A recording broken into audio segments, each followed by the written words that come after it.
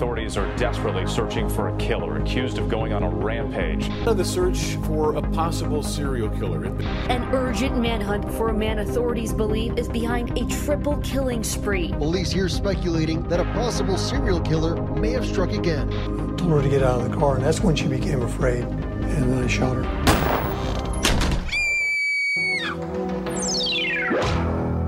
Crime Corner. Crime Corner. Where a kid can be a kid. Do you like crime? Guys, did you have some fun last night? I think we need to address it. Yes. Joel got me super, super drunk last No, night. you got me drunk. No. Okay, that might be true. You were pouring shots. And I was surprised. Normally, I'm the one that talks him into drinking with me, and Yeah. he was refilling the shots as soon as they were gone, and I was proud of you. Well, because I take it seriously. Yeah, you're not. This is a passion for me. Drinking? It's become a passion. I'm jealous because you guys had a fun little old school dirtbag night, right? Yeah. Oh yeah, it was Where it was a mess from start to finish. You smoke sticks. Smoked cigarettes. You smoked a real stick, dude. Joel got me to smoke a single heater. Are you smoking again? Oh yeah, I'm back. Oh, you're back, baby. Got a pack of cigarettes in my backpack right now. You want to smoke? Really? Chain smoking all day, every day. It's like me back when I was in California. In the morning, even? I haven't smoked a cigarette today. No. Remember those days? Oh yeah. That's when that you know was- you're really back. That was my favorite part of the day when I was a smoker. Like, I still miss it. Waking up first thing in the morning, like staggering outside, hacking up a lung, smoking a cigarette, and drinking some coffee. It made me feel good. Exactly. That was my daily version of going to the gym, but I'm not a nerd. I like it. Samesies. So look, I've got a newborn, so I'm not sleeping. You guys got Alcohol. wasted, old school wasted. How late do you guys stay up, you reckon?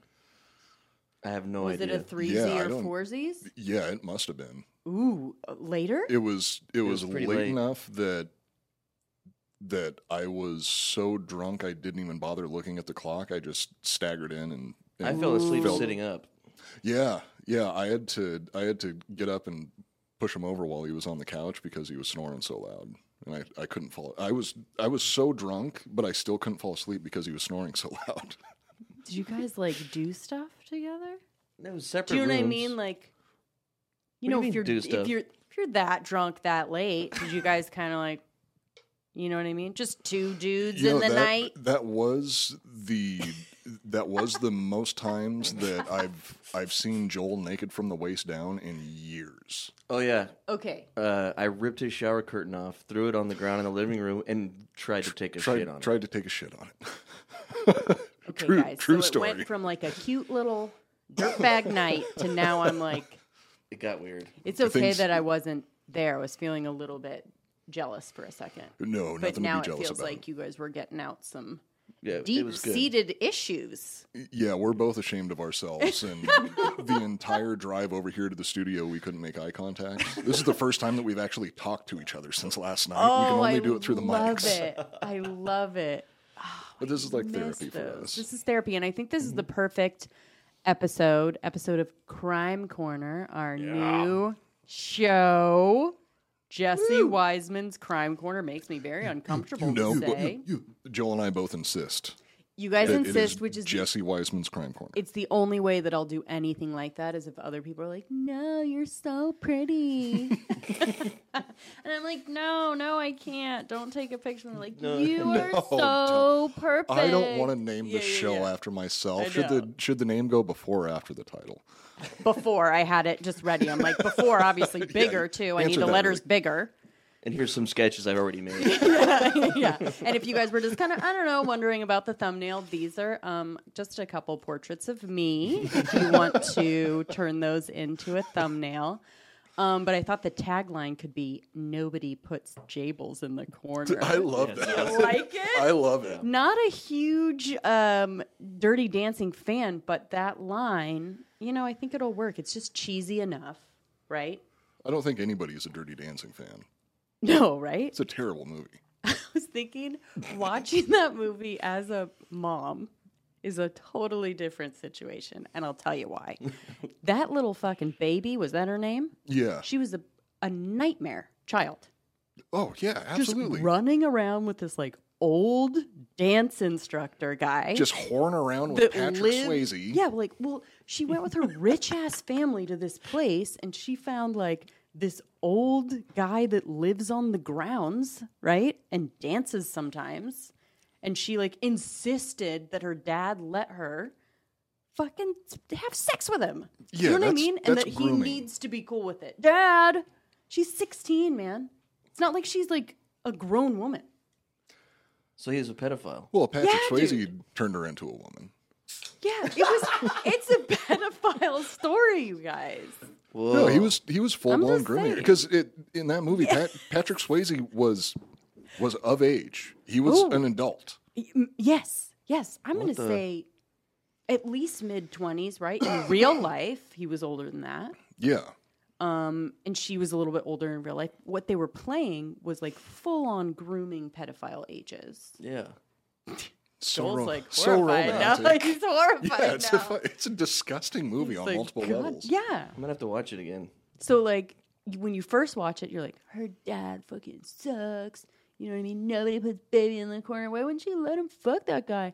And then as you get older, you're like, on the dad's side. Oh yeah, And you're like, absolutely, why did you not smack the 100%. shit out of her? Dude, somebody should have gone and fucking stomped a mud hole in Patrick Swayze's ass for being a pedophile. The cops should have been involved. Do you know what I Oh, mean? yeah. Like, during that dance scene, right before she was about to be like this, the cop should have come and just, like, put his arm, and then she falls on the ground, right? But, like, it's not a cute story, but that's not what we're talking about. All right, so the fact that you guys are hungover is perfect for this case because it's super complicated. Oh, trust me, it's going to be that way for And I'm every gonna single need, episode. yeah, I'm gonna need you guys, little dum dums, to try and follow. Okay. Okay, don't interrupt me. You're not allowed to talk. You're just gonna sit there. You're eye candy only. Just Okay. kidding. I'm gonna need you to interrupt me because, guys, I'm not like really a host, right? I just like murder and crime. You know what I mean? And I just want to find a way. You're a white female in America. Of course you like true crime. Of course I do. Which I think we should kind of say because, I mean, we're not doing anything revolutionary here, right? But we're doing it, it's our show. Mm-hmm. We're one of a million crime. Okay, when you first started off with that, I thought you were going in a different direction where you're going to like put out some sort of podcast segregation. I just want to say, by the way, this podcast, white women only. White women only. Nobody else can listen to the show. I don't want anyone to listen who's from Canada, if you know what I mean. No. Famously ethnic country. Famously. And that's my only expertise. And I think all of us, our only expertise is that we, like crime. And can talk. And can talk and read. Well, sort of can talk. It Yeah. sort of can I read. can't talk or read. Yeah. Okay, so we're talking about Timothy Hennis and the Eastburn murders. I'm intrigued with this case. We're going to do a little teaser. I'm intrigued with this case because he is the only person to be tried 3 times for his life. Ever. What? Idiot. The fuck? Couldn't get Yeah, it I right. know. Couldn't get it right the first time. Couldn't get it right Loser. the first time. Triple Jeopardy? Triple Jeopardy. It's a sequel to Double yeah, Jeopardy? Yeah. So I'm mulling over a couple titles. Either it's Triple Jeopardy. I think Triple Jeopardy is I really like good. it too. 3 Times the Charm, The 3 Trials of Timothy Hennis, or the Cursed Members Only jacket. Because I think in this story you guys are going to see a common theme with a members only jacket. Oh yeah, that anybody that wears one is a murderer. But in the 80s, like, didn't everybody wear them? Everybody was a serial killer in the 80s. Have you read through the history of serial killers? As soon as members was only all in the jackets 80s. went out of style, the number of serial killers plummeted. Yeah, and you're going to actually, this case kind of gets into that where there wasn't DNA testing at the time. So, like, it was in its infancy. It wasn't exact, so people weren't using it. So in the 80s, if you were just like, I didn't do it, and you had a pretty sweet alibi, you were off. Do you know what I mean? Or if you just had an idiot testifying on your behalf, like Yeah. whether or not they were on your yeah. side. That just somebody was like, "Oh yeah, I saw everything happen." Yeah. They went on like witness testimony all the time, which they kind of did in this. So, in 1985, the Eastburn family lived at 367 Summer Hill Road, just off base near Fort Bragg in Fayetteville, one of the most patriotic cities in the nation, the biggest military base.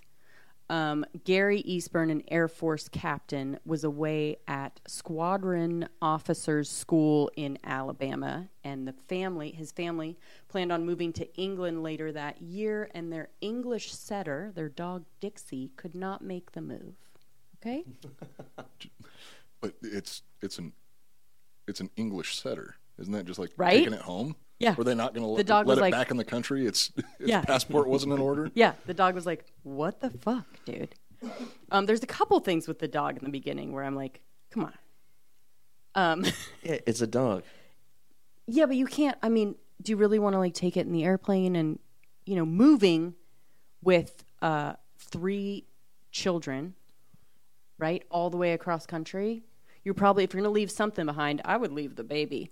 But but they, I guess, wanted to leave the dog. I was going to say it's much harder to travel with children Much than it is harder. for. You can't put a child in the luggage bay. Yeah, if you're going to choose which one to like you can't leave, check a child like it's a suitcase. Yeah, You exactly. crate the dog, put it under the plane, and ship it out. Well, what I'm getting at is you should be able to do that with a baby. Yeah. But people are Put the just baby in there so with up the in dog. arms about taking care of kids for some goddamn reason. They're surprisingly resilient. I'm sure that you can. Oh you yeah, can vouch for that. the baby would be fine. So, anyways, The baby will be Already. just fine. already, I mean, I have so many pages. Okay. Okay. Just joking. What she's So trying to Katie- say is shut the fuck up. Katie Eastburn, his wife, was home alone because he was away in Alabama. She was home alone with her 3 young daughters, so she thought that would maybe be a sweet time to put an ad in the paper for someone to come, inviting strangers in. I don't want to victim blame, and I'm not victim blaming, but I'm just saying, like, it was the 80s, right? We trusted a little bit more. But anyways, she thought that would be a good time to put an ad in the paper for someone to come and rehome Dixie. So, on May 7th, Timothy Hennis, a 27-year-old Army sergeant who lived across town with his new wife and young daughter, answered the ad. Tim is 6'6", by the way. I'm gonna be saying a couple little things in here that are gonna sound like, why is she, over-explaining? But they're all gonna kind of come back later. Okay. Okay. He was a beefcake, is what you're saying. By the way, he Total was, fucking beefcake. unfortunately, and I hate to say this, but I'm gonna say it right now, he was my type. He was a good-looking guy. He was a good-looking guy. I He was a looked at pictures of him, mustachioed, yeah. blonde, 6'6", little bit of meat on the bones. You could something to grab onto when you're falling off the bed. So he's a hunk. He was kind of a hunk, right? But 6'6" is on the line of Comfy to fall asleep on. Yeah, that Too could, tall. No, yeah. if you get above 6'6", you start getting into like gigantism territory, and that's when you start looking Yeah. like Richard Keel from But he from looked EGA. totally normal. He was like, no, yeah, he he didn't was a- have he that was a good-looking Cro-Magnon dude. thing. You know what I mean? Like if anybody's watching the video, Yeah, like Coop. exactly what I'm pointing out right here. Yeah, that fucking brick on your forehead. But Coop is like, he's prehistoric. He's a man. I'm also Caveman. only 6'3", so Yeah. I'm below like the weird level of. Yeah. But You're you're most just as women's handsome. ideal. Mine 6'6". He could have been a little fatter, but whatever. It's blonde mustachio. So Katie, a petite, pretty brunette, greeted Tim and invited him inside. Sure. Come on in, Come on 6'6". You know what I mean? I'm here. She told him, I just put my kids to bed. She did. Come on in. Come on in. My husband's out of town. My husband's out of town. He's going to be gone for a long time. I've never heard of Ed Kemper before, so I'm not afraid of giants. Nope, I don't know any of the neighbors. Nobody's going to be checking on me. So they chatted and played with the dog briefly, and then Tim ultimately left with Dixie and drove off in his white Chevette. Keep that in the old noggin for later. So 4 days later... Handsome guy, nice car. Nice guy. I know. I like him already. A little Chevette. Was he in uniform at the time? No. Oh, okay. That would have been enough. That would have took it over the top for you. That would have put me over the edge right there. You would have raped him. Not that I'm not saying I'm not giving anything away. I'm not spoiling anything, but Coop would have turned it right around on him. So 4 days later, Gary Eastburn tried calling his wife, but there was no answer. The next day, on Mother's Day, May 11th, gosh, so many. Was this where you were like, fuck? I know. Once I started looking into it, as soon as it got into the details of the murder, like it didn't help that I was hungover when I was going through all this. Yeah. Every last part of it, I was like, Jesus Christ, this is the first episode we're gonna do. I know. I'm sorry, and I was like, I wanted to do another one, the Steven Stainer and his brother, but I was like, I don't want to do stuff with kids. All right. Turns out, most fucking people that kill or do fucked up shit, it involves there's children. Kids. Yeah. You know, it's hard to find just like a adult on adult crime. Well, Very because hard. if you look at the history of Canada, especially, if you just murder some random adult out in the middle of nowhere, primarily Indigenous people, nobody's going to give a shit. Your name's not going to be remembered anywhere. It's very true. You got to go for the kids. You got to go for the. Got to go over the top. Go You thought about this Go too for much. the gold. Okay. So on Mother's Day, May 11th, the Eastburns' neighbor noticed newspapers piling up on the driveway, and when he heard a baby crying inside, called the police. Okay, I'm not going to get super gruesome, but here we go. When the police arrived, they cut open a screen in the baby's room and handed the severely malnourished 22-month-old Jana to the neighbor along with some diapers in a bottle. The officer recalled the unmistakable odor of death, which they talk about a lot. I hope that I never have to smell that. But like when people that have smelled it talk about it, it's very recognizable. Yeah, and like you know it immediately, even if you've never smelt it before. You know what I'm saying? So again, I don't want to ever. You haven't smelled You all it? right, bud? Yep, good. Good? deal. You good over there? About I'm not to be. telling you, next time, bring the bottle in Yeah. so you could be blackout by the time we do the show. What happened? No, Come on. no, it is. No, Sorry. it is good. No, that, I know. I'm that sorry. we're not getting into the. We're not going to nitty-gritty of the totally get details. into the details. I'm just going to tell you. So, It's bad. It's real bad. Joel, I'll tell you after. did you the go show. pee-pee? I went pee. I mean, I'm going to tell you kind of what happened, but we're not going to like go super into it because we need to know like what he did. But anyways, when the officer recalled the unmistakable odor, and when he saw a dead body at the end of the hallway, he radioed for the homicide unit. Now, a little bit of levity here, but detectives, like partner detectives, always have like the best names together. These officers, Rob Biddles and Jack Watts. So Biddles and Watts. Biddles and Watts, dude, on the scene. Maybe we can name it that, right? Yeah. Biddles and Like, Watts. yeah, and they walk in and just like smell it and fucking faint. But Biddles and Watts are on Kick the open case. The front door, walk in, Yeah. both start puking. Yeah. They're like, Biddles always passes out when he sees a dead body. okay, this is so bad. But yeah, Biddles, and then Watts is always the one that's like, come on, Biddles, right? Yeah, he's more. Get it together, man. Watts is the one that wakes up every morning and like mixes half a bottle of Pepto-Bismol with Jack Daniels, chugs it. Yeah. I'm ready Because to it do really, my job. yeah. He can just handle it. So Biddles and Watts are on the scene. yeah, so maybe, I mean, I was kind of throwing like, as far as like a title, something about that, you know what I mean? The Adventures of Watts is Biddles good, and too. Watts. What's the matter, Biddles? You never seen a bunch of murdered Yeah. children before? So they first found 5-year-old Kara under her Star Wars blanket, stabbed repeatedly in the chest with her throat slit. Yep. Then they found 3-year-old Erin bludgeoned and nearly decapitated. On the other side lay Katie, naked from the waist down, stabbed 15 times. Her throat was also slit, and she had been raped. A luminol test revealed a bloody crime scene, and the killer attempted to clean up the scene. Okay, done. That's it. That's all we're going to talk about as far as like that. So I You was just needed to know, because I think the brutalness of the crime did not match someone doing this just one time. Do you know what I mean? Yeah, that's something that I was curious about, and Yeah. also I couldn't figure out why. So the detective said that they were confused about the little amount of blood on the crime scene, considering Yes. its brutality, and Yes. that's when they did the luminol tests, Yes. and they figured out that somebody had tried to clean it up. Yes. What I don't Why understand clean it that. if you leave the bodies there? Yeah, that it really didn't prevent anybody from finding out that there was a murder. Yeah. The bodies weren't hidden. Did the killer just go like, oh wait, shit, this is way too much work. I gotta Like get the fuck tried outta to here. do it, but then was like, fuck. Right?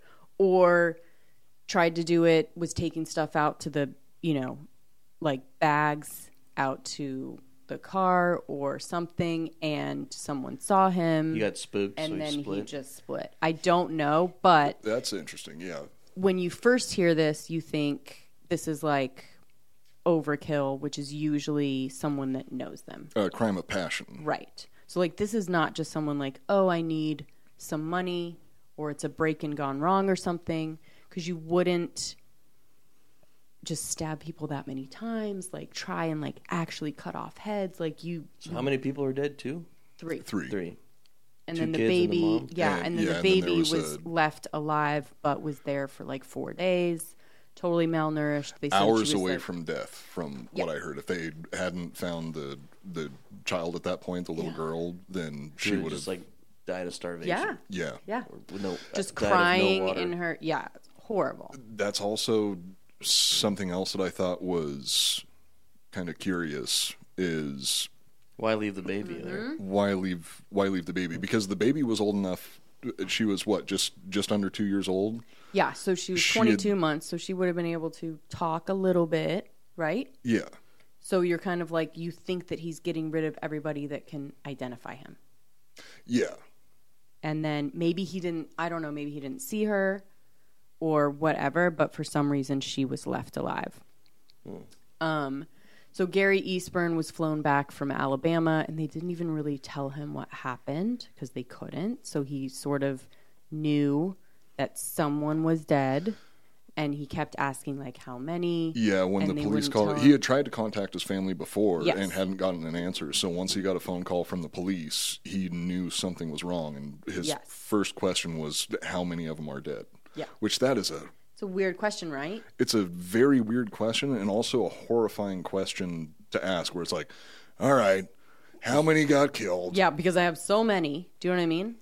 I don't know. It was weird, and they sort of looked into that a little bit, but once they questioned him, I mean, first of all, his alibi is airtight. But he was never really a suspect. If he was in town, no matter where he was, if he wasn't on like military orders where they could actually show where he was, I think he would have been convicted for this, right? Just Oh, because absolutely. I don't know if they could look past him doing it. But anyways, he was questioned and pressed for leads, and he told police that a man came and took their dog, but he didn't know anything about him. So noticing the crime scene, so didn't know anything about him. So that's all he kind of knew, but that's what he gave to police, is like his wife had told him that somebody took the dog. So Timothy Hennis being there was one thing, and she told her husband about it, but she was still alone for 4 days after that. So I guess we're assuming that maybe he came back. But anyways, so noticing the police, One of their heads was almost chopped off. I think 2 of them, yeah. I'll one of I'll tell you 3-year-olds. the gory details after the show. Yeah. And if anybody wants to know those details, they can look them up on their own. But we're trying to make jokes about things, and if we get into the I know we're not into gonna, the we're not bad gonna be details, able to, then people are going to know that we're not fucking going to be able to monsters. banter and have some fun slaps and tickles. But anyways, noticing the crime scene at the Eastburns house, Patrick Cohn, a neighbor, sought out police to tell them that shortly after 3 a.m. on Friday morning, he saw a tall white male wearing jeans, a knit cap, and a members-only jacket. This is the first time that our main character is the is real main introduced. character of the story. The which is members-only jacket. The black members-only jacket. Black members-only jacket. So he was wearing a knit cap and a members-only jacket and left the Eastburns home with a trash bag slung over his shoulder. And he said, I guess as Cohn was passing, the male said to him, getting an early start this morning. And then he got in his white Chevette and drove away. According to Cohn, Cohn worked with White Chevette, which was also driven by Hennis. Yes.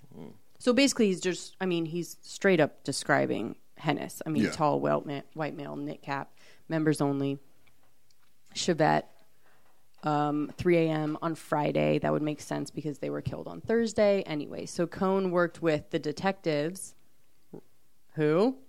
Biddles and Watts. Worked with the detectives to create a composite sketch. Meantime, detectives were walking Gary through the home to see what items were missing. So what was missing from the house was an envelope of cash and then Katie's ATM card along with a piece of paper with the PIN number on it. Wasn't there also a metal lockbox that went missing, or was that what the envelope of cash was in? No, so they said a lockbox. They didn't know what was in that, but the lockbox was missing. I think the cash was in there. Oh, okay, that would make sense. Yeah. So he asked her for the pin and wrote it down? No, I think, maybe. Well, he was... Everyone was thinking that she just, had it kind of written down in her wallet. She'd probably have that memorized. Yes, but then why would the husband know that it was there? Because he had to go through and say everything that was missing. Yeah. So he pointed out that the card was missing along with the piece of paper that she kept in it. I'm sure he had this conversation and fight with her all the time. Which was don't keep the fucking piece of paper in the wallet. Just remember the goddamn number. It's four fucking numbers. You can remember every single time I leave the toilet seat up, but you can't remember these 4 fucking numbers. Exactly. So. And that's why he killed her. That was missing, and that's why the husband did it. The husband always does it, but I don't know in this case. So Tim Hennis was watching TV on Wednesday with his wife when he saw that he was a suspect in Katie's murder. So he drove with his wife and his child to the sheriff's office and just turned himself in for questioning. But he was pretty. They noticed that he was pretty arrogant and kind of a dick. Although that does not make you a murderer, right? Yeah. If I was 6'6", handsome, driving a Chevette, had a members only jacket. Yeah. It's the 80s. Right? I would have been fucking arrogant too. I would have been a dick. And also, you're bothering me with this shit. You know what I mean? I've got stuff to do. You think I need to kill a lady to have sex with her? I know. Look at Have you seen me? I'm frickin' everybody's type. That's what they call the He basically Errol was Flynn saying defense. shit like that, though.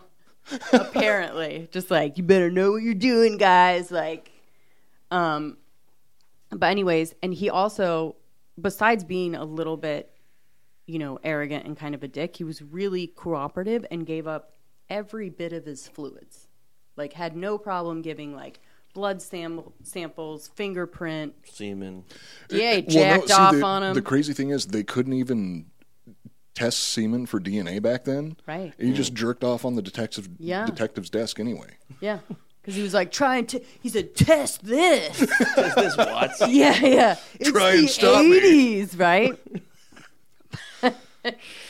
Gosh, we're really making him sound horrible. He sounds like an asshole. Yeah, but depending on where you Speak land, for yourself. depending on where you land on this case, maybe he was a big dick, and we can be making fun of him. I really want to hear what your take on this is because I don't know if I have the the same take as you, but I haven't done as much research about this as you have. We might have the same take. Okay. Okay.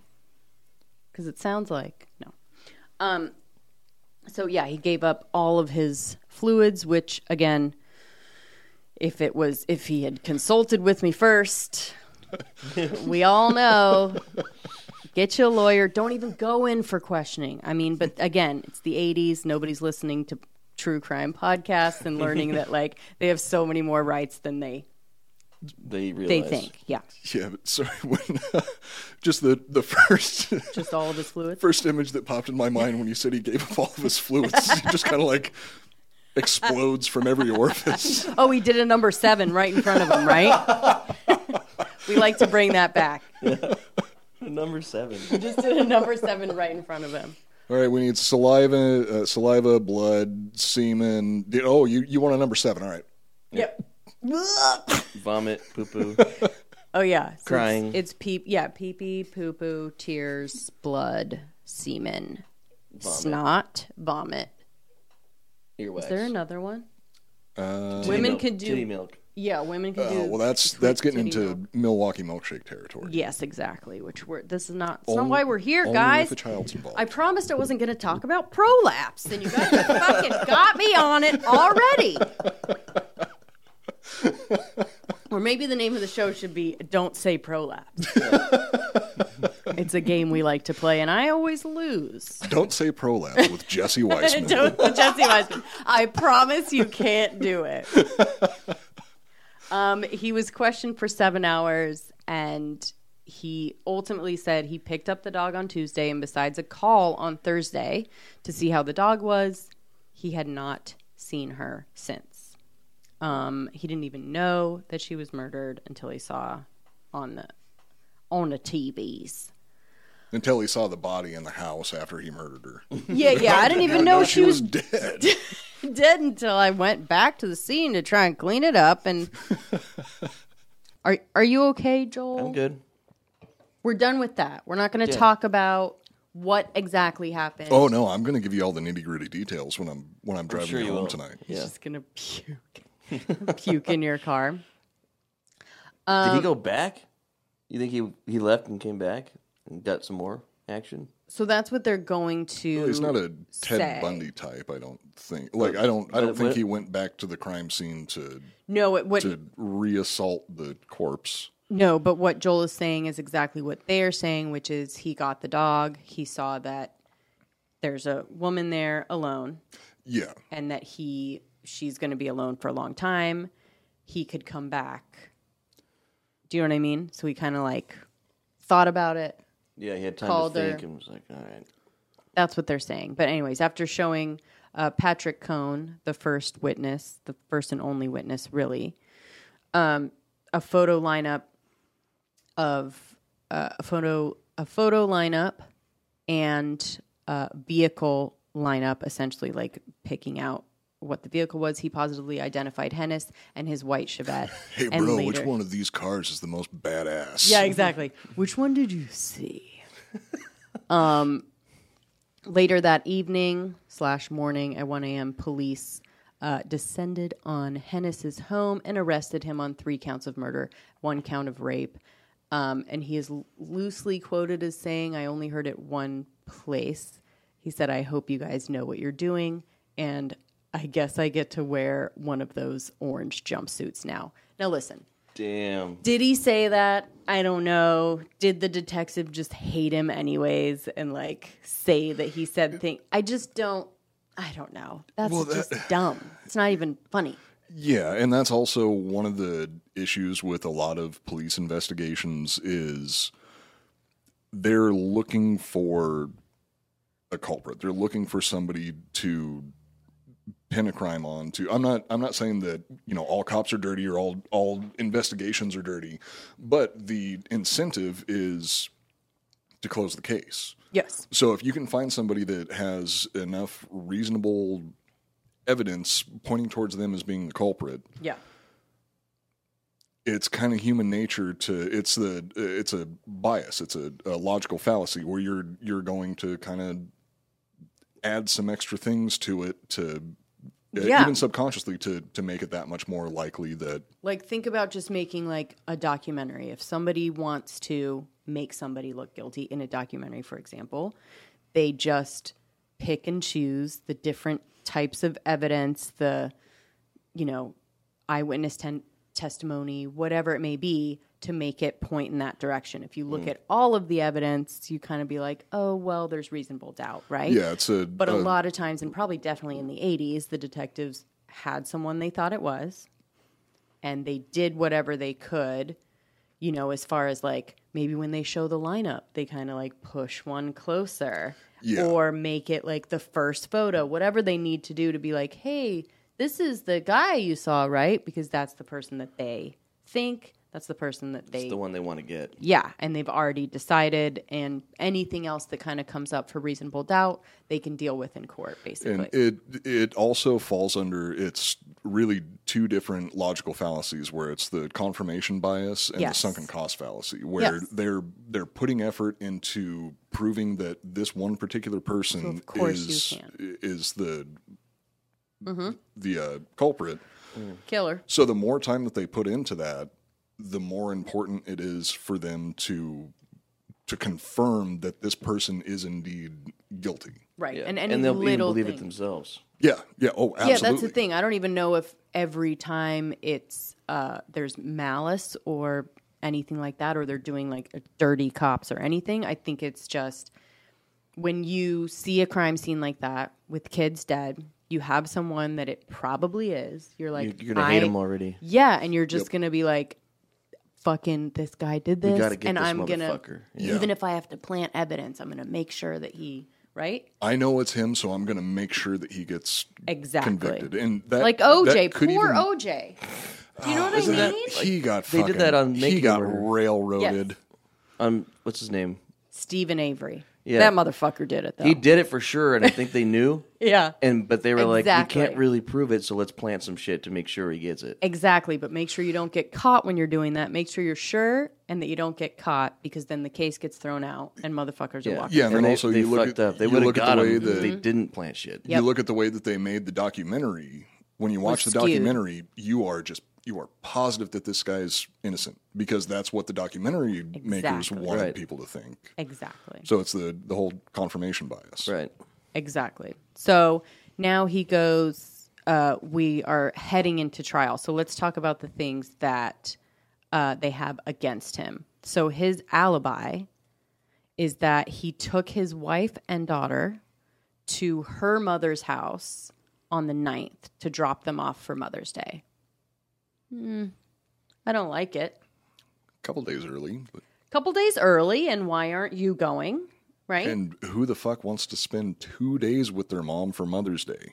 Seriously. You just need to do brunch, and then it's over and done with. Yeah, or like you guys all go together for the weekend. I'm not sure why. He meets Katie on the 7th, right? Gets the dog. Okay. On the 9th, he then drives his whole family away and then comes back. Interesting. Then possibly that night goes over to Katie's. Just saying. That's what they're saying, that basically he has no alibi because he dropped off everyone that could corroborate and he's by himself. There was something else that I heard he did that night also. Was it burning the stuff? It was going to see an ex. Oh, yes. So this one I haven't read everywhere, and it kind of comes up, but he had gone to see an ex-girlfriend, and after he had dropped off, so it would be the night of the murder, but earlier, and she was like, how's your marriage going? And he's like, she left me. Basically saying, like, I'm not lying, because she, like, left. Technically. To her mom's, right? I know. And I guess The nothing rest happened. Is all She semantics. said, We're just splitting hairs. yeah. She said nothing happened, but like it seemed like he was kind of trying and saying that they had problems. So he's a douche. Yeah. If the stuff is true. Well, This guy seems like a douche. he seems like a douche. He seems like the most unlucky guy ever as far as... Bro, he's 6'6". He drives drives a He's sick got ass some car. testosterone He's got a members blowing, only dude. jacket. You know what I mean? Mustache. No, Wife's this away? guy's not a douche. He fucks. Yeah. This guy is. His exes. Yeah. This train is right on time. You know what I'm saying? But that, according to her, which I don't know if they really go into it in court, but it is definitely something that they talk about. His neighbors. I think it was something that the prosecution tried to use. Yes. Is that he got shot down in one spot, so he was like, well, where else can I go? Yeah. Oh, the woman that's alone, whose husband is out of town. So she was like, "Fuck off," and he was like, "Fine, All right. I'll I go know kill some people." Exactly. I know somebody that'll fucking was kind of flirting with me, right? Then she shoots him down. It's like, what the fuck, bro? Like, you got the dog, let's go. And then possibly. Now we're all just, this is the prosecution's case. We don't know. We weren't there. But the neighbors also recall him burning stuff in his backyard. So burning some items, which is not something that he normally did. It's not like, they always had this like burn pit and kind of burn leaves or whatever. Like my fucking asshole neighbor at my old house that would just burn fucking wet leaves every weekend like he lives in the country. We're not in the... yeah. You sure it was just wet leaves? Exactly. But that smelled like barbecue every time, which was weird. It was so smoky. It would like come into my house. I could it was on my clothes. That sucks. Yeah. Couldn't even smell the cigarettes you were smoking. Exactly. It's one of these ass. things where it's like, dude, you live in a nice neighborhood, okay? You're not fucking white trash in the country. And by the way, go ahead. If you have 20 acres, burn your shit. I don't care. If you're right at my fence, we're going to have problems. And by problems, I mean I just talked shit behind his back and didn't say anything to him. But we're going to have those kind of problems, guys, where I just don't do anything about it. Door slam that he can And hear. you will never know if I'm mad. That's Never fun, right? RSVP to parties. Yeah. Take I that, would you have, son of a that bitch. party that we had for the kids with all the fucking jumpy houses and everything. Yeah. No invite, bro. Didn't Turn the invite him? music up. No, fuck him. That's the kind of thing I'll do. Little things like that. And That you being won't said, know why. the kids showed up and they were still invited in and Oh, treated yeah. well, but- No, I ended up going to the fence and being like, hey, buddy, you want to come over? But, like, fuck him. You know what I mean? And he will know the wrath of, like, me being a little bit mad for a second and not telling him about it. But anyways, and then also Friday morning after the murders, Hennis took in a single piece of clothing to be dry cleaned. What was it? Black members only jacket. Boom. Because it had blood on it. Yeah. Why else, by the way? Why else? It's not like it's like taking a hoodie in. Here you go, sir. Like just one hoodie and being like, can you dry clean this? They're like, you can probably wash it, right? So it was a little bit weird. You know, it's probably easier to just burn it. We know what you're doing. Yeah. There's blood on it, We get right? these multiple times a week. Yeah. Anytime a members only jacket comes in, there's fucking got blood blood on on it. Yeah. They also had the eyewitness testimony of Cohn, and Hennis was actually behind on his rent. His rent was $300. That's the amount. $300. And he was magically able to pay it. And then also a woman that the police tracked down. And I say tracked down because it's one of those things where they wanted someone to corroborate it. So they found a woman that used the ATM a little bit after Katie's card was used. And she first said, I don't remember anyone standing there. And then after the detectives kind of questioned her more, then she remembered seeing a tall, blonde-haired man standing at the ATM. After the detectives just That's- slid a $5 bill across the table.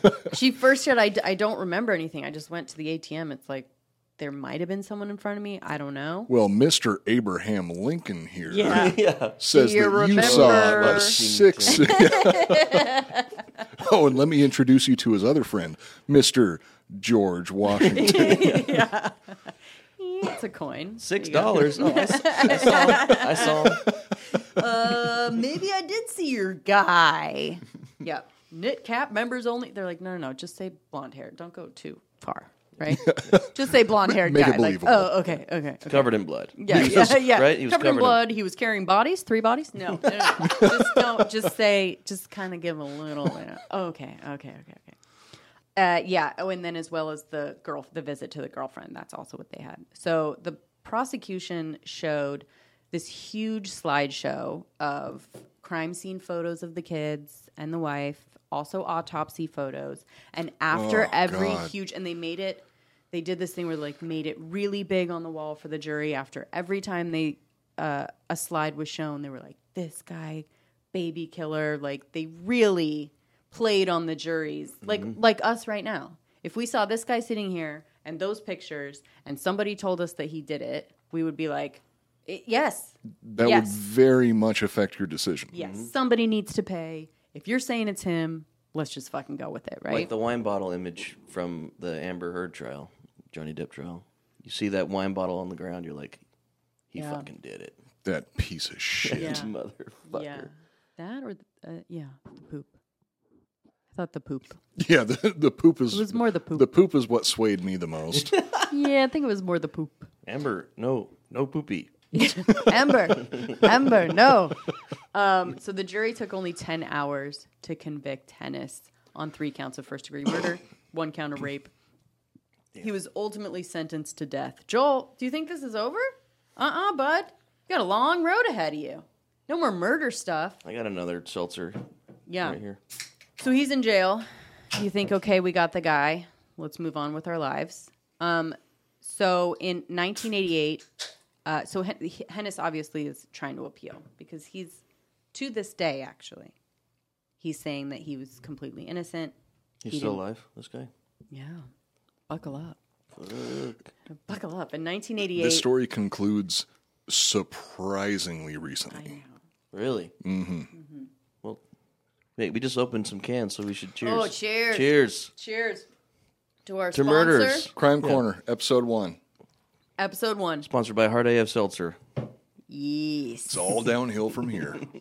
Okay, so in 1988, Hennis was granted an appeal based on those graphic... they had a bunch of different things that they could say, but basically they got the appeal because they're saying the prosecution went way too far and swayed the jury with the huge pictures of dead kids and pointing to him. So they granted him a new trial.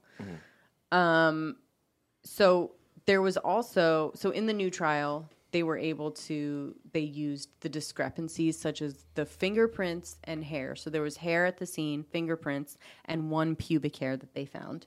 None of those matched Hennis. So that's usually what you would use, right? Mm-hmm. So you redhead? Oh, he's a blonde. He's a blonde. So you might have a red bush. But the pubic hair was red. Yeah. But I think were they able to test the hair then? I don't know. None of them. I don't think they were able to do any sort of. They made him pull his DNA dick out testing. in court, and they just held and that just pubic hair next showed to it, his. yeah. Nope. Different color. Yeah. There was also footprints outside that were 2 sizes smaller than Hennis. So all these things that they didn't say in the first trial. That nothing really nothing really matched.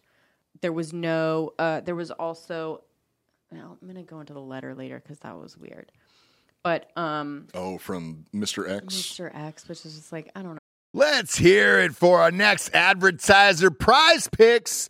Prize Picks is America's #1 fantasy sports app with over 3 million members. They are the easiest and most exciting way to play DFS. It's just you against the numbers. You pick more than or less than 2 to 6 player stat projections and watch the winnings roll in. The big game is always right around the corner. Prize Picks is the easiest and most exciting way to turn every game-changing moments into 100 times your money, potentially, with as little as 4 correct picks. You can turn $10 into $1,000. It's demon time on Prize Picks. So you're going at it here. Demons and Goblins are the newest and most exciting way to play at Prize Picks. Squares marked with red demons or green goblins get you different payouts. And again, now you can win up to 100 times your money with as little as 4 correct picks. If you want to play alongside some of the Prize Picks favorite players like Meek Mill, Andrew Schultz, you can find them in the community plays underneath the promos tab of the app to view the entries from some of the biggest names in Prize Picks community each and every week. This week on Prize Picks, I'm selecting Steph Curry for more than 29 points and the Joker for more than 10 rebounds. I think Bob's taking Anthony Davis for more than 2 blocks and Damian Lillard for 4 3-pointers made. Go to prizepicks.com/Ross Patterson and use the code Ross Patterson for a first deposit match for up to $100. Again, go to prizepicks.com/Ross Patterson and use code Ross Patterson for a first deposit match of up to $100. Pick more, pick less. It's that easy. Yeah, let's give it up for Liquid IV. Yeah. .com, baby. Promo code Nooners over there is going to get you 20% off your first order. Rage this weekend. Jobless on accident. I feel like it was an accidental rage this weekend. Yeah. And I needed some Liquid IV to start off the day. I start every day with a Liquid IV. Our kids are using Liquid IV. Yes. They've got the new and improved sugar-free Liquid IVs as well. And Pear is back. Pear is back. That's my favorite. Pear was my favorite there. Big fan. But hanging out, watching sports, hanging out with the friends and all that other stuff. You start boozing, you lose track of time, and then you're like, oh, shit. I need to rehydrate for the week. Got to pop in that Liquid IV. Are you a daily girl? Because I don't see you every single morning all the time. Yeah, I'm a daily girl. So I do one of the sugar-free grapes or the sugar-free apple, which are my new faves, in 24 ounces. Okay. So it is supposed to be just in, they say, like, put a packet in 8 to 16 ounces. 16 ounces of water. That's going to hydrate you double. I put in the 24 ounce, maybe onesie or twosie. Yeah. And go through the day. Yeah, it's life-changing. I call it Hydration Monday here on the show because it's one of those things where, again, you go hard over the weekends, you got the kids, you're not eating great, you're boozing with some friends or whatever, and then boom, reset on Mondays, pop in the Liquid IV, and you're good to go. But it's a little pouch. That's it. You're ripping open, popping into liquid, 16 ounces or more, and you're good to go. Super easy there. 3 times the electrolytes, no artificial sweeteners, 8 vitamins and nutrients, non-GMO and free from gluten, dairy, and soy. Weekends are for going wild. Have a game plan for Monday with Liquid IV. Grab your Liquid IV Hydration Multiplier, sugar-free in bulk nationwide at Costco, or get 20% off your first order when you go to liquidiv.com and use the code Nooners at checkout. That's 20% off your first order when you shop Superior Hydration today using promo code Nooners at liquidiv.com. Oh, who wrote that? But it wasn't. I wasn't personally real. think that it was just bullshit. Yeah. It was just somebody. It might have been the lawyers, to be honest with you. Like somebody trying to help him out. Either that or even just like the weirdos. The equivalent of an internet troll. Exactly. Back in the day, which means you need to mail letters to multiple people. And it's the same as trolling that is some someone. fucking dedication. Though. Seriously. And you don't get to like see the look on their faces or like get a response or anything. You just literally are sending it out and being like, yeah. Fucking got him. Yeah. I don't even know if it's going to get there. But in my mind, I got him. Fuck that family. Wait, They're so not what is getting it? any What is closure. the Mr. X thing? Oh, I'll go in 1 second. So I'm going to go through all the things that they used in the appeal to actually defend him this time, which it doesn't seem in the last trial they really were using these things to defend him. Basically, they didn't say in the first trial that nothing matched. Like, you need actual evidence to send someone to death, right? Like, you have to be real fucking sure. And none of the actual physical evidence matched. Also, the dry cleaners did not use any special chemicals on the jacket, and there was no trace of blood. So if there was blood on the jacket, even if you dry cleaned it, you would be able to see some kind of trace. and there wasn't. Luminol would still make that show up, wouldn't it? Because Luminol can pick up traces of blood. Yeah. In a But they're saying surprising there amount of is like a situations. special chemical that you can ask them to use, which like Who's going to go in and be like, hey, that stuff you got that really gets rid of the blood? do you have any chemicals for like, I don't know, oil or blood? Yeah. Like, no. So he just got it dry cleaned normally, and there still would be blood. And then when they tested the jacket, there was no blood. So there's nothing that could have gotten it out. Was he wearing it during the whatever? Basically, you're just discrediting everything they used in the first trial. He goes and gets his jacket dry cleaned, suddenly has $300 to pay his landlord. Yeah. And the max that He you went could out get and pulled out. some tricks. Yeah. He was cleaning semen off of his jacket, Yeah. Oh, which shows up You're saying he's a hooker. for at least one night. You do what you got to do to pay your bills. Oh, what I didn't say is when whoever used Katie's ATM card took out the maximum amount, and the maximum amount you could take out is $300. And then he was magically able to pay. So, like, look, Interesting. is he super unlucky? I don't know. Did he do it? I don't The know. ATM didn't have camera back then? I think what really No. happened is he sucked off the killer. He sucked off the real killer, and then had to clean the semen off the jacket. Oh. Anyways. I like your sexual perspective. Coop. Yeah, for everything. This is my fan fiction that I'm This working is on. my sex show. 6'6", semen. Yeah, you know what I think? He was sucking dudes off. All right, Coop. Anyway, In my mind. in your mind. At the trial, they also discredited Cohn, the one eyewitness testimony, using his run-ins with the law and alcohol issues, basically just saying he wasn't a credible witness. He also said that night was like a clear, nice evening. They went back in the records and saw that it was actually very overcast and would be hard to see. Yeah, they got like an actual someone else. meteorologist Yeah. to testify about that. I mean, they're trying to get this guy off.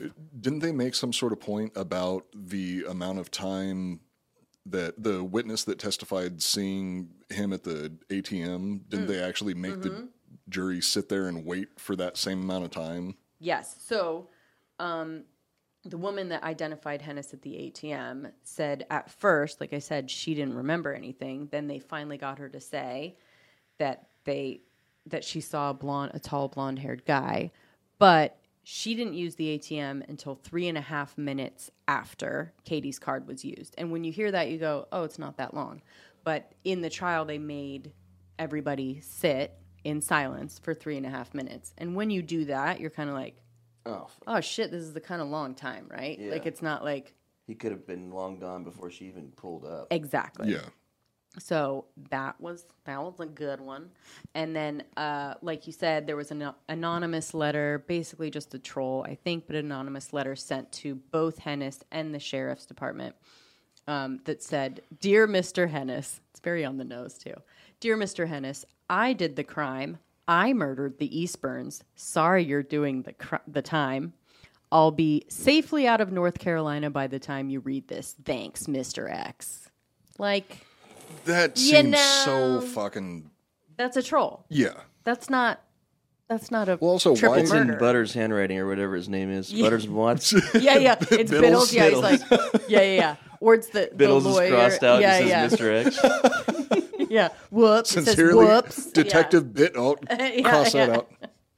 Exactly. It's Mr. something X. like that. They did say, like, they never found out who wrote that letter, and they did say it was either just someone that was, following the crime or whatever and was fucking weird, It seems way too convenient that it was sent both to Hennis and the police. Exactly.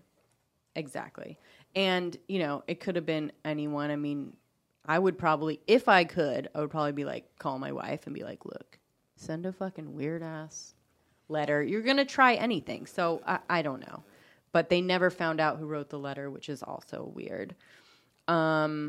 So finally, their big moment at the end of the trial was their witness, John Rapinoe. So he was a teenager in the neighborhood by the East Burns house, and he had trouble sleeping, so he would run in the neighborhood early morning or at night or whatever, and he usually wore a what? Members only jacket. Members only jacket and a knit cap. Mm-hmm. So they were saying that Cone could have actually saw him. He might have been fucking drunk. We know Cone. Cone likes to party, dude. And he gets in trouble for it. So, Cone could have been walking in a stupor. Hammered, smoking sticks. Hammered, smoking real sticks at 3 a.m. and was like, and was like, oh, I saw some guy in a knit cap, whatever. So basically that's what they turned his testimony into. And in the trial, they did this big reveal moment, which I didn't know you could actually do. Like, you have to, let people know when you're doing this. But they had this guy, John Rapinoe, walk in through the back doors of the courtroom to be, a witness. And he's, looks exactly like Tim Hennis. And everyone's like, oh, fuck. Oh. And that was, their big moment. And the defense is like, oh, my God, there's the killer. Just kidding. And so it's it was a moment where everyone, including, prosecution, was like, oh, shit. That's it. So after 2 days of deliberation, they found Hennis not guilty on all counts. Whoa. You think it's over, bro? know you want to go home. Okay? No, I like this. I know you want to go home, brother. I know you want me to say, well, and they lived happily ever after. He got off. He was an innocent man. Not going to happen, okay? Buckle up. Get a drink. Drinking. I'm tired of your bullshit, dude. Okay, so after his acquittal, Hennis re-enlisted in the Army. Wait, and this acquittal, what year was that? 88. 88. 89. So he got out. 89. He's out. So he got out in 89. Convicted in 85, 86. Served. They were trying to work on an appeal for 3 years, essentially, and he got out in 88, late 88. Holy shit. Yeah. And so after his acquittal, Hennis re-enlisted in the Army and was promoted to staff sergeant. He served in Iraq during Desert Storm, and again in Somalia. He received many awards and accolades and was like exemplary in everything he did, basically, from that point. Did he keep his family? Kept his family, had another kid, was leader of his son's Boy Scout troop. Everyone, great guy. Everyone was like, there was no incidents or anything after he was like, you know, top of the line everywhere. And he retired. He ultimately retired from the Army in 2004 with a rank of Master Sergeant. So he was like, fucking awesome. He crushed it. He crushed it. You were like, okay, like this innocent guy was in, you know, on death row for 3 years, and you know, we got the wrong guy. Got the wrong guy. He's a great guy.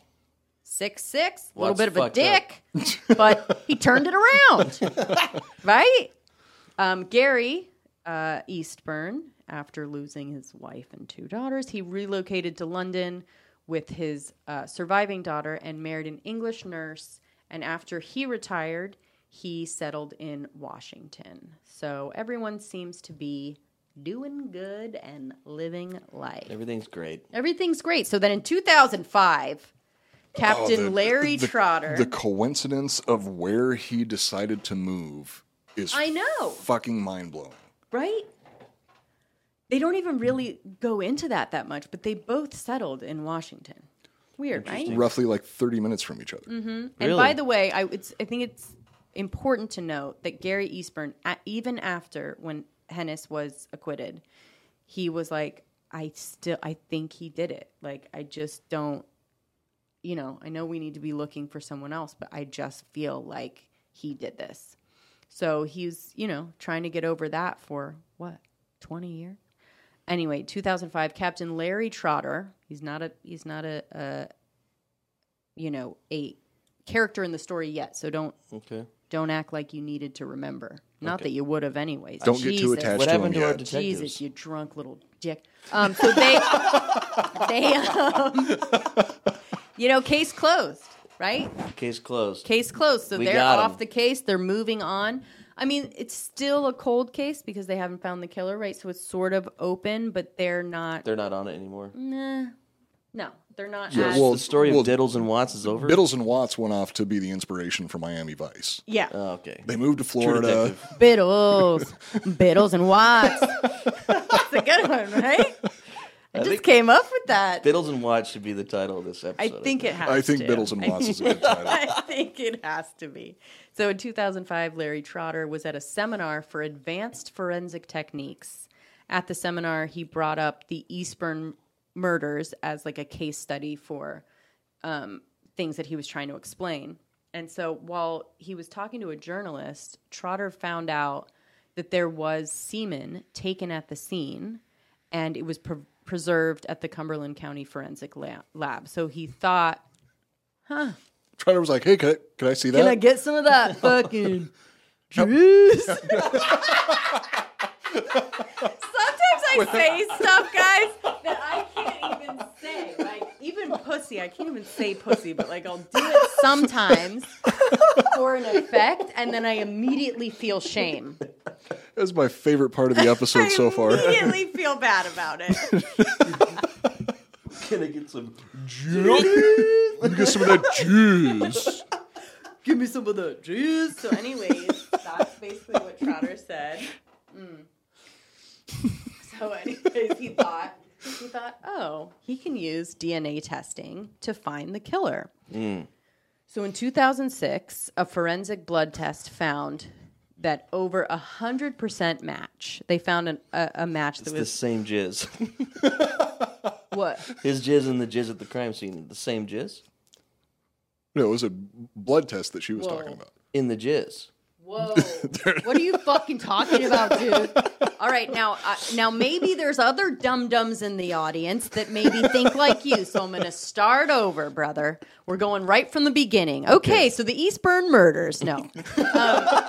So, listen. So... The year is 1985. Yeah, so it's 2005. Larry Trotter is at this seminar. They're talking about the Eastburn murders. Yeah. He finds out that they actually have some preserved... You interrupt me one more time, you motherfuck. No.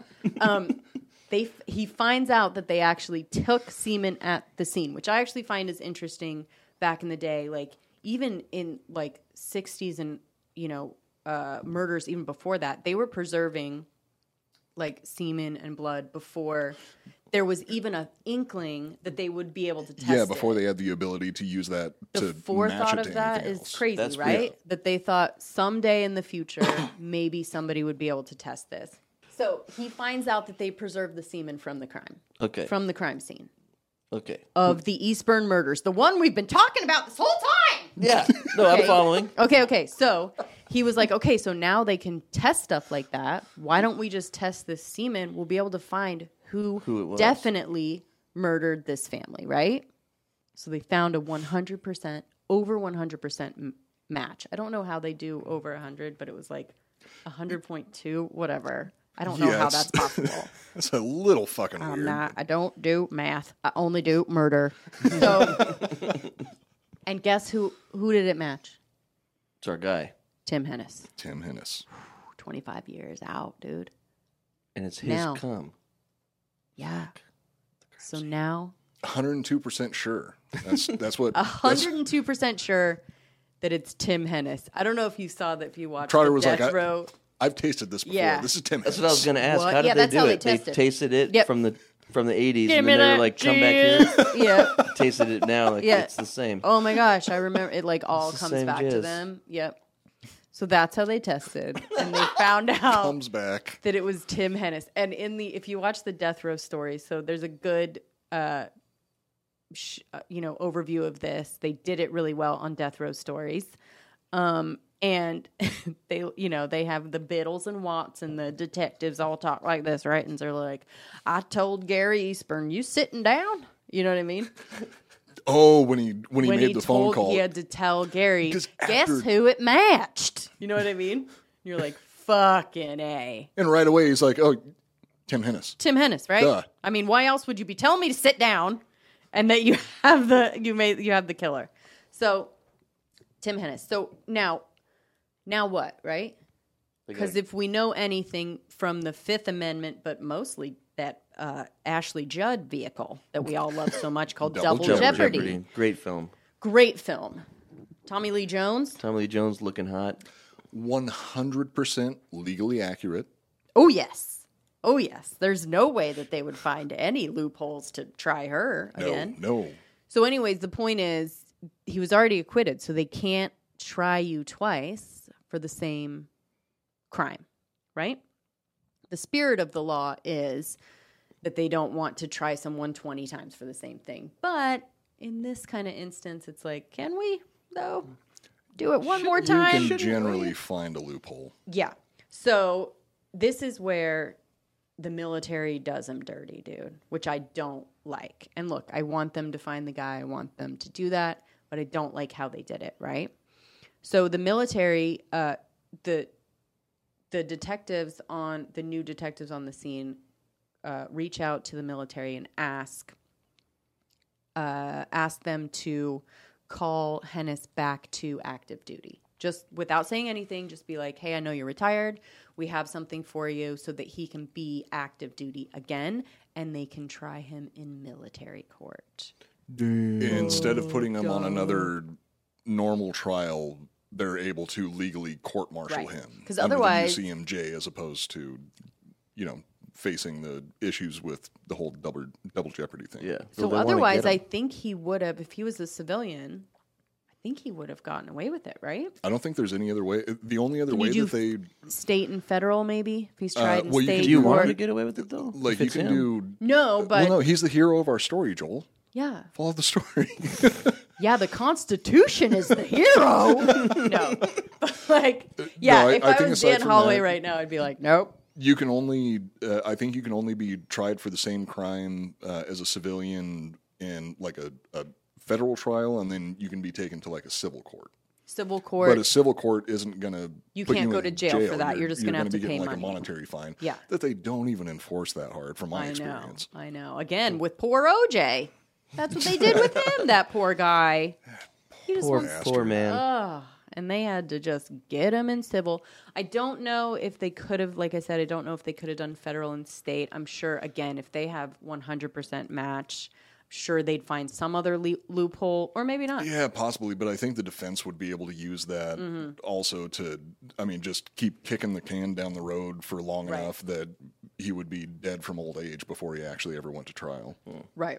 So when he came back and arrived for active duty, he was there for a month, and they ended up court-martialing and arresting him on 3 counts of murder. The rape case was statute of limitations, so they just got him on 3. Yeah, that's like the worst Rambo fucking reboot ever, where it's like, look, I know, we got this one last mission that we need you to do. We know that you're retired, you're taking care of your family. We just need you to come back this one time. You've been exemplary. You've been an awesome guy. We've given you. Needs you. Yeah, we've given you a bunch of awards. You've always been our guy. Come on back, one bud. last mission. We got you. Okay, we now why don't you take a never seat do over you there? dirty. Yeah. Now we want you to these talk to handcuffs someone on. over here. Yeah, it's not us, but yeah. So. Statute of limitations was up on the rape case, but Hennis immediately appealed, obviously, because he's just like, what the fuck, bro? And said that the case was not in the military's jurisdiction because it was off base, which, like, technically he was, and he was retired, and all these things. Yeah, but at the time that the crime was committed, he was still enlisted, so that would still Yeah, so I guess that's fall what under the UCMJ. That's what I wanted to ask you. So, like, to be in their jurisdiction, does it have to be on base? No, he just has to be enlisted. If at the time the crime was enlisted, once you're enlisted, you are technically the property of the U.S. government, and you'd fall under the UCMJ. So if wherever you are and wherever the crime is, okay. Yeah, wherever you are, whatever crime is committed, anything they like can that, try you in military court. Yeah, you can you can still be court-martialed for it. The sneaky part was tricking him into going back to active duty. Not cool. Not cool. If you want to get him, he is the culprit. Unless he's the killer. And if he is the killer, then that was... if the cum matches the drapes... Right. Right. Is that how that goes? That's what my grandpa used to always say. Always. Come over here, Coop. Sit on my Sit lap. on my knee. Let me tell you something. Now, if the cum matches the drapes. And then he just pushed you off onto the ground. Then he said Every day, yeah. He said the N-word a bunch of times. Yeah, my grandpa yeah. was a great fella. Oh, love him. Old school. You know what I mean? Classic. Vintage. Yeah. Classic old school racist. I love vintage Grandpa. racist. Salt of the earth. Greatest generation. Because it wasn't racist back then. Anyway. Back in the good old days. Yeah. Miss those. No, you don't. I know. So all his appeals, just kidding, only against Asians, Now you sound like my mom. right? But come on. Oh no, you could have a I'm long joking. conversation with my mom. Oh, I would love it. Oh, if you're joking, then I mean, I am joking unless she wants to talk. You know what I'm saying? Behind closed doors, not on a microphone. Calm down. It's where we do our racism. Right?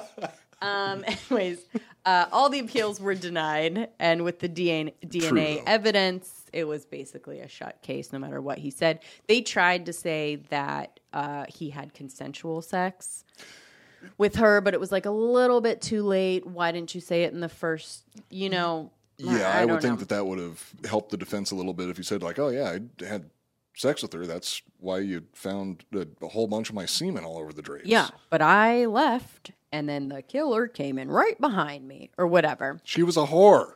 Yeah, yeah, exactly. So it's kind of, again, victim blaming. That's what they call the whore defense. There was all kinds of semen That's there. what they call blame the dead mother for the crime, basically. So they tried a lot of defenses, but none of them worked. And the jury took 3 hours to find him guilty on all counts. He was sentenced to death. 3 hours. That's not a long time. So they No, and the basically first were time, like, wasn't he sentenced after like it was like 10 hours? Yeah, yeah. 10 hours of deliberation the They- first time, 3 hours the second time. yeah, they really think this guy did it. So he was sentenced to death and remains on death row in Kansas to this day. So Tim Hennis is the only person that has been tried for his life 3 times, which is fucking crazy. Now, what are you saying that Insane. happened recently? It concludes recently. Oh no, because when Just that he he's was still finally appealing? when he was finally convicted, that was like 2019, wasn't it? Yes. So 2006, I think in 2010, he was finally convicted, right? So, but he keeps trying to appeal. Oh, okay, I think the most recent appeal was in 2019. Oh, he keeps trying to appeal, and it just keeps getting denied. What Okay. if the cum was planted? Now, there was, and I didn't hear it. This case is very complicated, and there's a bunch of different articles and iterations through the years. So, like, some things will be somewhere, but not others. But there was something in there that the lab that tested his semen earlier, I guess years earlier, had been in a scandal about switching. Oh, because one of the Yeah. it was one of the technicians. One of the technicians was like, they figured out that she lied in court. yeah, or she was something like that, or basically, she was if a misleading. detective went to her and was like, hey, I need this to match, she would do it. Yeah, And so the problem with that happening at a lab is that every other DNA case in that lab is then taken into question. So Yeah. then all those people that are in jail now file appeals because they're like, well, mine was mine was fucked mixed up up. too. Yeah. Yeah. And so She was just tired at work, and she had like she was marking each one with the stamp, like at the grocery store. yeah, Just, yeah. Yeah. Basically. and was off by one, so every single one was one off. Yeah. And so basically, that discredits that lab, but find it hard to believe, right? That they would, I don't know. It was years earlier. They found it out. Usually that person gets taken care of. But again, the lab forever will have kind of that tarnish, Yeah. that ding on their record. So that's what they kind of tried to say. But at the same time, it didn't go. It didn't work. a lot of the other stuff in the case fits way too accurately. The things that confuse me about it overall is he commits this one insanely brutal murder Thank you. where if you know all of the details of how the bodies were found, which Joel is going to on the way home. oh yeah, you're going to hear all about it. It really seems like either a crime of passion or somebody who has done this before. Or that would do it again. Or, yes, exactly, that will do it again, because to do something that brutally, that takes a different type of person. It's not something you just kind of dabble in on the weekends every now and then. Exactly. And that's we're in discussion time now. So that's my issue with it, because everything that we've ever learned or know about true crime, serial killers, crimes of passion, overkill, all of this is that there has never been, I guess besides this guy, somebody that out of nowhere, not having any connection to a family whatsoever, walks in and just murders in this way. Especially with a wife murders that a mother and 2 children. While he is an awesome, die. apparently a good husband and great father to his wife and child that's close to the same age Attractive, at home. handsome guy. So, because a lot of serial killers they're like ugly, right? Deprived. There's a couple good Oh looking no! ones. I mean, Ted Bundy was famously charismatic and attractive. Like that was one of the things that helped him commit murders, is people naturally trusted him. Yeah, too skinny for me, but ladies liked him, I guess. But he was also, It was a different time. Yeah, they didn't find out where the good stuff is. That was back when women were still attracted to men that drove Volkswagen Beetles. Exactly, and didn't think, maybe I should. And he had no other record, like anything else on his record before that? He bounced some checks. So nothing. Clean record, and then getting out and being like an exemplary person without any... Normally, something else would have happened, right? He would try something again, or something would come up, he would get pulled over, whatever. It's like the Stephen Avery thing. Yeah. Like, he gets out, found innocent, and then... just does it again. Fucking kills some chick. You know what I mean? Yeah. Because you feel invincible. So... he didn't do anything else before, anything else after. I just find it really hard to believe, but at the same time, the coincidence and, all the evidence, circumstantial, is still looking bad, right? Yeah. But so what is the other option? What else could it have been?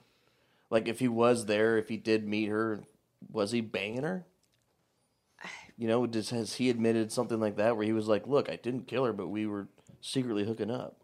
The option is maybe the lab was corrupt, right? Well, either the lab was corrupt or the defense that he used where it's like, look, we did have sex, but it was consensual, and then some other random person shows up afterwards and brutally murders the family. No. That's also a little weird. I mean, there could be someone casing the place, and they're yes, like, there's they also this. There was the an ad. Yes, there was an ad out in the paper.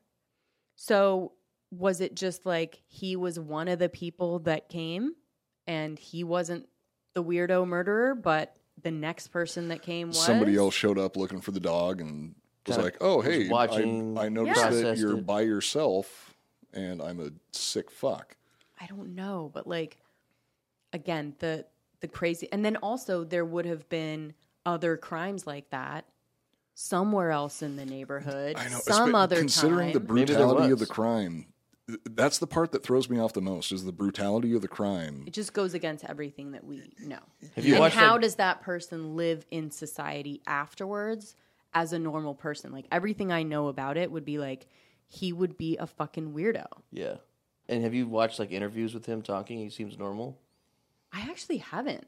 I don't know if they have. There's very brief little clips that I was able to find, but aside, they haven't done any what was your take Ed on Kemper it? style interviews. He seems like a normal dude, clean cut, straightforward guy. One of the things that was used against him is the fact that he was egotistical in his initial interactions with the police. No, because he only did it one time. Iceman. Oh, dude, and if you listen to interviews with Richard Kuklinski, even if he wasn't talking about killing people, you'd be like, this motherfucker's killed people. You can just tell by his demeanor. Crazy. So But that's one of the the thing, it things that just was goes against- used against him is he was egotistical when he went to be interviewed by the police for the first time. As soon as he left and the press was around, then he was covering his face, and to me it seemed more like, oh shit, this is serious. I don't want this attached to me, because in the court of public opinion, regardless of whether or not you're guilty of the crime, if all of these people see the press Yes. taking pictures of you, they see your face showing And up in the he- newspapers, they see They're gonna hate you. Yeah, you're gonna have that stuck to you for a long time, regardless of whether or not you're guilty. And he was very aware of that. Even in the trial, he was asking his lawyer, like, what do I do? Like, if I'm super emotional, they won't, they'll think that I'm, faking. If I have no emotion, they'll think I did it. Like, asking, like, what do I do outwardly? So there's stuff like that kind of you can go either way as far as whether he was guilty or not. But again, like, didn't seem like no one else said that he was like a sociopath or had any other weird things that happened, or like, pretty much if you talk to anyone about, like, let's say a husband that murdered his wife, it's like the neighbors, the friends, everyone will come out and have stories of times that were like weird or that they saw, and he was like, was acting weird at the funeral or something, where people will come out and be like, yeah, dude, like, it was just, Yeah, and Hennis's family, they've got Stuck by him the whole nothing time. bad to say about him. Yeah. For over 2 decades at this point, they've got nothing bad to say about him. Anyone that met him, anyone he worked with, anyone was just like His whole he was military awesome. career, which they can be very stringent about those things. Yeah. Like, And they'll keep records of every time that you fuck up or do something weird Yeah. or whatever. And so, if we go around the horn and say what we think, to me, it just doesn't. I don't really like how they got him finally. And it just doesn't seem like there's enough real forensic evidence, like blood, or, the fingerprints aren't matching, the hair isn't matching, everything else at the scene is not. But somehow magically, The pubic hair doesn't match. No. Well, he's got gray pubic hair now, so yeah, so maybe, which does complicate things a lot. yeah. yeah. I think they have a whole other forensic They section that's called old balls, but go through and they paint the then pubic hair with just for it's a men and then whole retest it. other, yeah, it's a whole other section of the lab. The semen sample matching is, that's It's the only real thing primary they have. piece of evidence that got him Right. convicted. Right. That being If there said, was no semen, what would you say?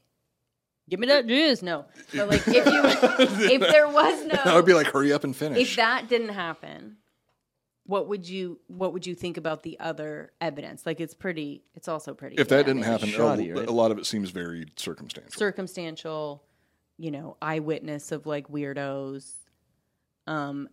There is a couple, like, taking the members only jacket in after. Again, I always say, like, either you're the most unlucky person in the world and you did this weird thing the day after the murder, or you did it. That's also really weird. Burning stuff. But Burning stuff. I fall back. Well, what was he burning in that situation? Maybe clothes. Maybe he wasn't wearing the jacket during the crime. I don't know. Why would he also, like, why would he would you- wash the members only jacket instead of burn that loved too it. to just Yeah. get? He loved it. Yeah, it was a members Loved only it, jacket. man. He was a member. And it was the 80s. You can't get those twice. But the fact that the core piece of evidence for his conviction was A cum shot. the semen sample. Yeah, I'm a tall white guy with a mustache. sure. Better be careful out there. I can tell you for a fact that you will find my semen in a lot of surprising places, and I hope to Right. God that doesn't get me convicted in a crime at Right? some point. You better watch it. I got to be real careful. I got to document, like, where I'm Yeah. going, at what time, who Yes. I'm What with. if he jerked off in his car before he went in to get the dog? and it was on his hand. Why would it be in her vagina? Yeah. So they swabbed it from... Did he shake her hand in a very And then awkward she way? just stuck her right in front of him, just stuck her hand in there. Possibly. Is that where it was? It was in her vagina. Yeah, So they that's took like where a it was rape found. kit, essentially, and got semen from So honestly, him being an attractive man, going to meet a lonely wife lady. whose husband is verifiably out of town a lot, where they even had like a planned time of day where they would call each other on a regular basis to keep their relationship going.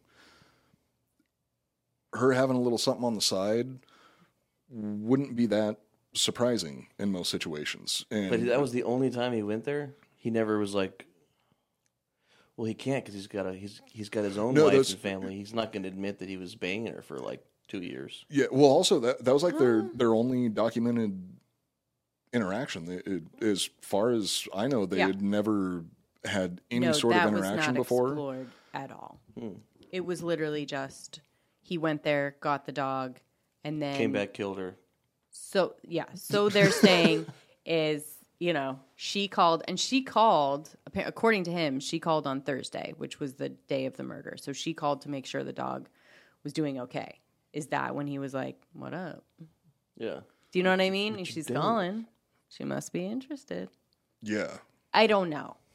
I don't know. But again, if we're going around the horn, you say, did it? Too many things against him? I think that considering the evidence, I'll go with the jury's decision. I'll say that he did it. I don't know if that's factually true because I wasn't there for it, but I'll go with the judicial Better system. safe than sorry. Yeah. Yeah. Company man. I think he did it too. I think it's it's the same as cheating. There's cheaters, and then there's someone who cheats. He fucked up. He did it one time. Probably was like, fuck, I'm never doing that again. So he kept a straight arrow, and he was like, I'm never doing that again. So he's not a cheater. He just cheated one time. I'm never murdering a woman and her 2 children again. Yeah. It's a one-time thing. Yeah, let's get into that. So usually when people murder for the first time, we've heard from serial killers that try their first time. For example, BTK, that was like the first time. You don't really know what you're doing, and you're not good at it. It's harder than you think, right? You have to apply more pressure. It's harder to cut something. People are fighting back. So maybe Ted Bundy the multiple was saying the same thing. Yeah. It's like they want to do it, but it's like prolapsing probably. But anyway. First time takes a lot of hard effort. to do, Last right? time just happens naturally. Boom. So So maybe that is like the crazy overkill of it, because it's like the precision serial killers can just like bound, slit, way out, right? Yeah. He freaked out. He they weren't dying and it like wasn't working, and he had to like stab them multiple times, slitting throats, like possibly. Otherwise, like if he was skilled, it would be like you would know exactly where to stab, how, the pressure, and it wouldn't be such an insanely gruesome scene, right? Yeah. That also explains the partial cleanup too. Right, because you're like, It's like, oh, fuck. He's like, what oh, did I I'm going to do? clean everything Well, yeah. up. Then he's like, wait, shit. do I clean up? Maybe they Oh. did have a thing, and then he was like, I'm going to ruin my life. I cheated on my wife. This is awful. So maybe they hooked up first, and then afterwards he was like, I got to kill them all. I think, again, whoever it was that did it, it was something like that. Someone was screaming, a child woke up, they freaked out, and just like, went crazy. Probably go into rape or like have sex with, ended up having to rape, and then the kids like wake up, they're walking in, they're pointing, whatever, and you just like freak out and murder them. Lose it.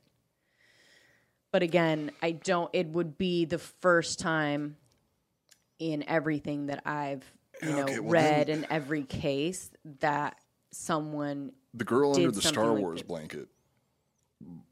She was in bed and she was hiding underneath the covers. Right. Her sister was next to her, so they are thinking that one of them was trying to quiet the other. So I guess that if Hennis was guilty, then maybe they had seen him go in and he wanted to make sure that they couldn't talk. How do you quench that appetite? If that's what you do, if that's what you need to do is kill people in that way, you can't just do it one time. It's a compulsion. It's something that you can't stop. There's serial killers or murderers that stop for like 10 years. They can kind of deal with it but they always will be like, I fucking gotta do it again. Yeah. Unless it was absolutely horrible for him. Right, maybe he thought it would be cooler than it was. Yeah. And then he's like, this was not cool. Oh, man, that sucks. Like that was really...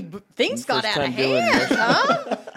It's like trying mushrooms for the first time. Never trying that again. One time, plenty for me. Plenty. So, get your shit together. Keep on the straight and narrow.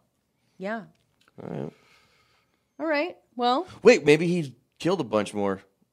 And he just that was the first one, and he got really fucking good at it after that because he is the best.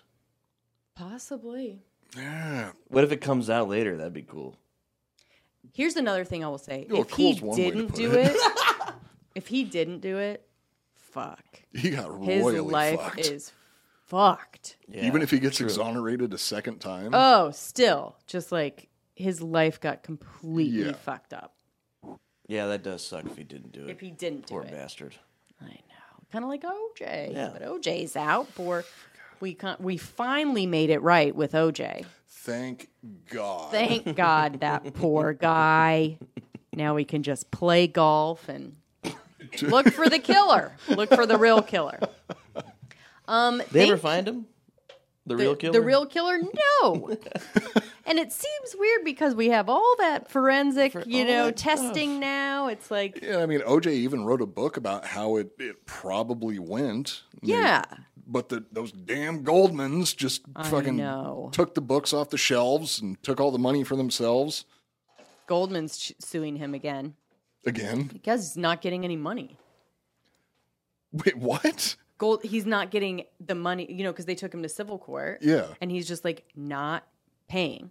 And he owes him a bunch of money. And so OJ just not paying him? The money from the book is still going to OJ? No, I'm saying just in general when he went to civil court and I think they awarded whatever, right? The money from the book was not enough. He still owes him a good amount of money that he's not paying. That upstanding citizen isn't paying off his debts. I know, and he sees them at these nice golf courses and he's like, kind of seems like you shouldn't have money to do that because you should be giving it to me and my family. So it's just going to, and that, again, poor Goldman, the real poor Goldman, has to keep fucking doing this shit. Jesus. And he's going to deal with it forever. I would love for him to be able to let it go, but he can't. Anyways, thank you guys. Yeah. This was fun. We did it. We have a Episode crime 1 show. in the can. This is my first, how long I've wanted to do a crime show? It's my first crime show. Now, look, it's a little bit like Hennis's first murder. Clunky, but... Clunky, questionable. Brutal. Lots of semen. But we got through it, and I'm excited. Yeah. No, I me would too. like to know what the next episode is, but we will, we're going to figure it out. And This is awesome. Well, we've wanted to talked do a show about with you since we moved here. Oh yeah, Right? we've wanted I'm you excited. to. Our we've favorite wanted you to be episodes a- on Iconoblast are the ones you're on. Me too. We've You're wanted my you to be a favorite people. full-time fixture on Iconoblast since we started doing the show. I know. Maybe So now we'll, we got it. Now So we this got it. this right here is actually just a bit of a ploy for us. What we're going to start doing is we're going to start stacking Crime Corner and Iconoblast back to back. And just be like, oh, hey, we're doing Crime Corner anyway. You want Yeah, and anyway, so Yeah, welcome to wanna the just, Iconoblast podcast. Oh, okay. We'll go straight into Iconoblast. Yeah. And the format might change a little bit. Coop is a little bit better at talking and reading, which I'm not. You did great. I appreciate Thanks. that, but I don't believe that one bit. No, you are. That voice, like Yeah, butter, it's dude. good. We need to hear more of the voice. But anyways, we're gonna figure it out. You guys are gonna figure it out with us. And thank you for joining us. Oh, quick teaser, upcoming topics. We're going to be talking about Carl Panzram. We're going to be talking about Ted. We're going to do some of the greats and then some of the lesser knowns, which the other, I think the one that we should do next was the other lesser known murder, the kidnapping. What's his name? The Steven Stainer. The military guy that wore the bras and stuff. And that the too? Canadian. I think he was Canadian, actually. Oh, never mind. We don't do any Canadians. No. This is an all-American show. Albert Fish. We'll do a lot of the big ones. Yes. Which Carl Panzram and Albert Fish are going to be kind of hard to handle because we're staying away from the super gruesome details. Joel can fucking handle I'm the not fish, looking forward to dude. it. Albert Fish. I actually don't know if anyone can. Is that the handle one with it. the We're gonna needles? need. We're gonna need people to like request it, right? We need to know that everyone's in. Everybody needs to be ready for it because it's even if we good do content, a deep dive gotta- into Carl Panzram, like No, his wanna description creep people of out. not just the murders that he committed, but the things that happened to him personally. Yeah. Like what, for example? We might need. That's something else that we can talk about on the car ride home. On the car ride home. We I know, we you gotta are test in the for audience it. and just see how strong their stomachs are. Yeah. We just need to see. And then again, like I say, I don't want to do stuff with kids, but then Steven Stainer was a kid when he was taken, but the story is more when he's older. So we'll go into it a little bit, but I'm excited, guys. Me too. Really excited. Me too. Lots of good content. Lots of fucked up people out there just giving us good content. Thankfully. I'd love for some new ones to happen. Get out there and start killing, guys. Make it weird. We're pro kill people. Yeah, because we're gonna run out of stuff. We will help eventually. you. I think succeed. that should be the sign off for every single episode. Get out there and start killing. There and start killing, guys.